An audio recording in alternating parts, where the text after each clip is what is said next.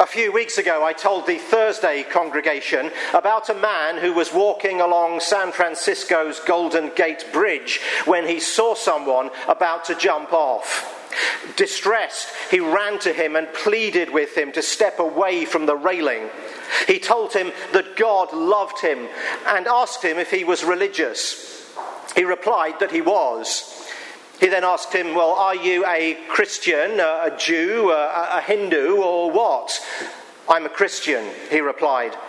Me too. Small world. Protestant or Catholic?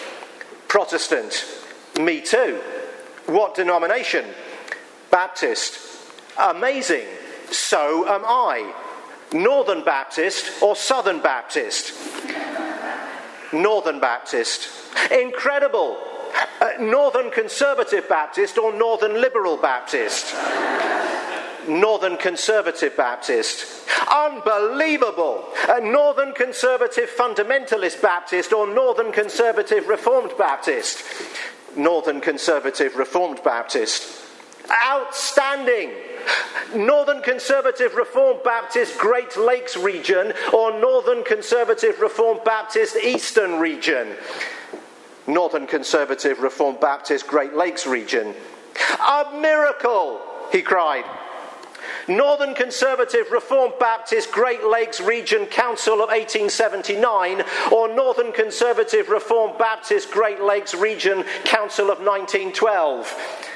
Northern Conservative Reformed Baptist Great Lakes Region Council of 1912. He then shouted, "Die, heretic!" and pushed him over the railing.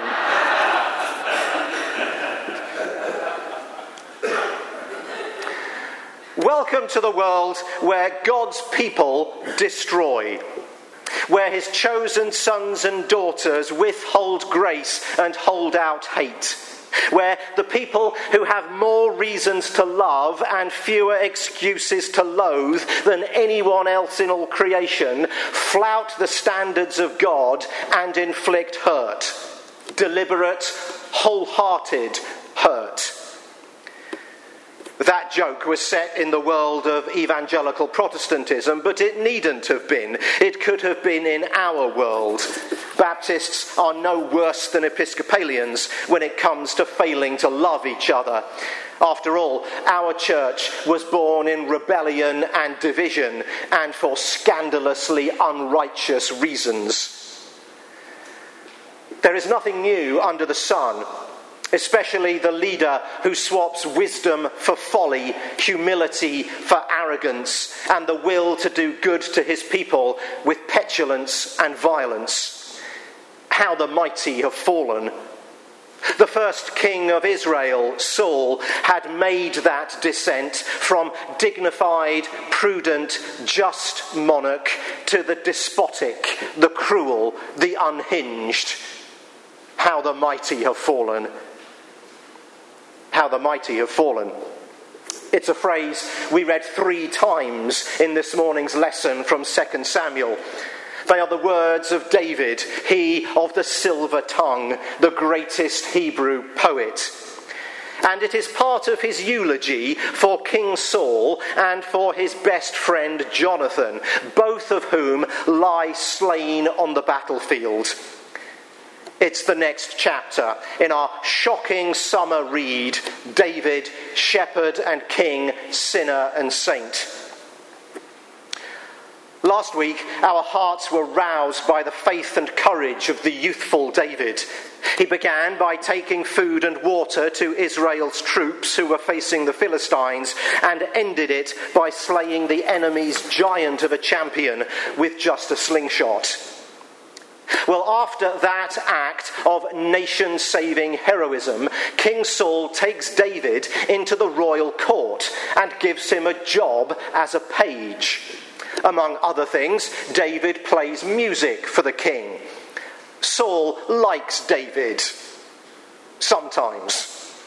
At other times, Saul is overwhelmed by feelings of envy towards him. The youth, you see, was more popular than the king.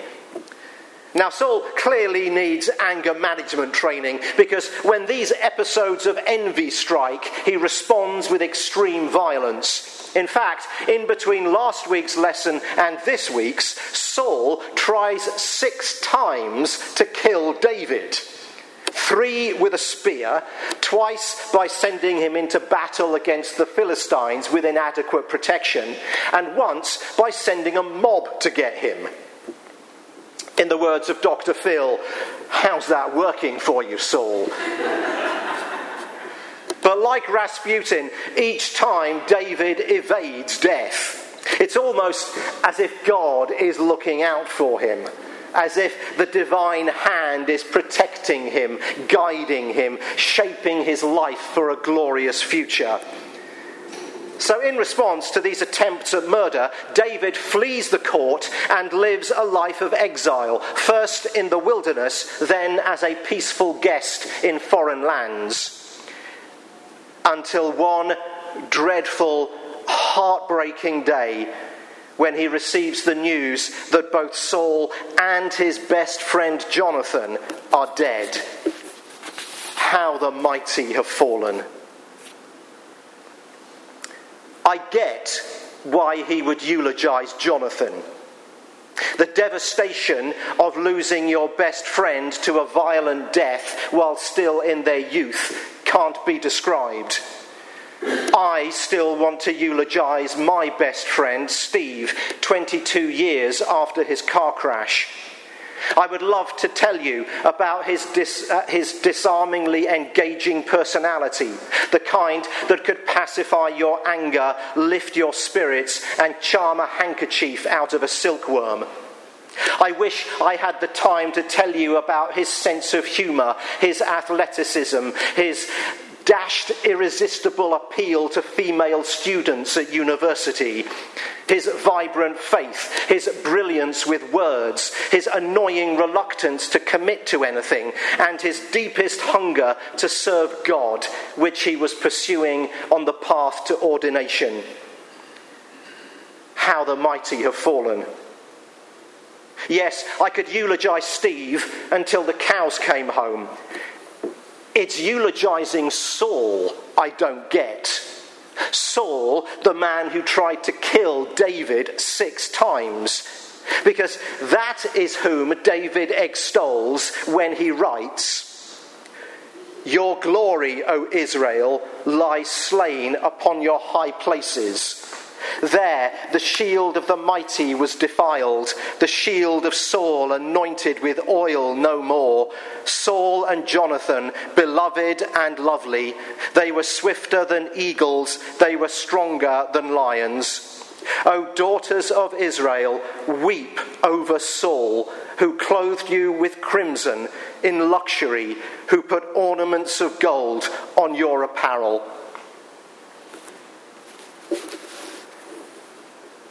How can you eulogize a tyrant who tries to kill you 6 times?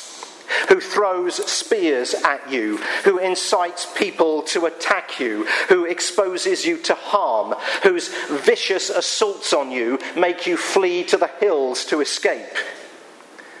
2 Samuel doesn't give us an answer, but Jesus did, and so do Christians over the centuries.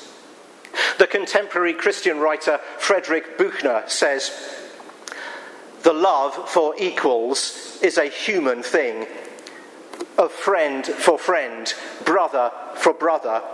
It is to love what is loving and lovely. The world smiles. The love for the less fortunate is a beautiful thing. The love for those who suffer, for those who are poor, the sick, the failures, the unlovely. This is compassion, and it touches the heart of the world. And then there is love for the enemy. Love for the one who does not love you, but mocks, threatens, and inflicts pain. The tortured's love for the torturer. This is God's love, and it conquers the world." So who throws spears at you? Not literal ones, but the spears of angry stares, of missile gestures, of piercing words. What enemy incites people to dislike you by gossip or lies or cruel postings on social media? Who withdraws their loving protection and allows you to endure isolation, a vulnerable heart, emotional winter? Who makes you run to the hills to find safety? These are the people who wish us sorrow. They are those we had a bitter disagreement with, and now we do our best to avoid, even ignoring them when we see them in the store. They can be former family members or business partners or neighbours we fell out with over money or property or something else, and now the resentment runs deep. We remember these people and we wince. And we marvel at David, the person who eulogised his would-be murderer. And we see in him an example of the kind of person Jesus talked about 1,000 years later when he said, "Love your enemies and pray for those who persecute you." In the UK, it's called a balaclava, and it is the official headgear of sinners everywhere. It's a woolen garment you pull completely over your head and face, but it has 3 holes, 2 for the eyes and 1 for the mouth. In the US, I think it's called a ski mask. Now, when I was a child, most nights I saw footage from Northern Ireland of violent men throwing Molotov cocktails, firing guns, and wearing balaclavas. I remember that famous image of the hijackers on an airliner standing at the cabin door wearing balaclavas. I watched the cops and robbers TV shows from America where the bad guys wore balaclavas. Can a piece of knitwear ever have had such a bad rap? Well, actually, the balaclava kind of deserves it. It was born in conflict. It was designed and lovingly knitted by British women for soldiers in the Crimean War in the 1850s. Balaclava is a town on the Crimean Peninsula. Originally then it wasn't sinister, it was purely practical in the brutal Russian winter. Today, the balaclava is so firmly associated with wickedness that if anyone walked into a bank wearing one, people would instantly fall to the ground and start pleading for their lives. Bank clerks will throw money at you if you wear a balaclava. Not too long ago, the British Parliament debated whether to ban the wearing of balaclavas in public. Surely, the first time it would have been illegal to wear too much clothing in public rather than too little. The British police actually confiscated some balaclavas because they, quote, could be used to conceal someone's identity or could be used in the course of a criminal act. Constitutional lawyers everywhere, lick your lips. The thing about enemies is they wear balaclavas. Not literally, but like those baddies I just mentioned, our personal enemies wear masks, and for the same reasons. They want their true identities to remain hidden. They are, in truth, broken, vulnerable, hurting, scarred, and scared. They bluster and threaten. They breathe fire beneath their balaclavas, protesting strength, proclaiming their power. And because they wear masks, it is easy to believe their message, that they're sinister, dangerous, they will do us harm. And unless we are looking through the eyes of David and walking in the shoes of Jesus, we can be fooled into thinking that they are less than human.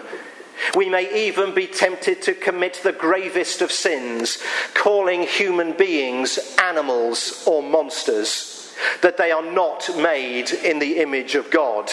Their values are inferior and their desires are evil. They are up to no good. And so we are justified in preemptively hurting them before they hurt us. So who is your enemy? And are they really as dangerous, as evil, and as intent on causing you harm as you think? Is there possibly someone else under the balaclava? A different person from the one you imagined? Someone who is just as scared of you as you are of them? Someone who fears that you want to harm them? A frightened, powerless child of God who simply needs to accept Christ's unconditional love. What a challenge to go up to our enemies, rip off their balaclavas and see them as the frail men and women they truly are. Broken people in need of God's restorative love. Maybe when we do that, we can write that eulogy for the person who seeks us harm. Maybe. But even if we can't, it can never be a bad idea to look into the eyes of your enemy and see your own reflection and help them step away from the railing. When we listen, especially to those we think are trying to hurt us, we will understand. And when we understand, we will have empathy. And when we have empathy, we will love. And when we love, we will be like Christ, and our work in this life will be complete. Amen.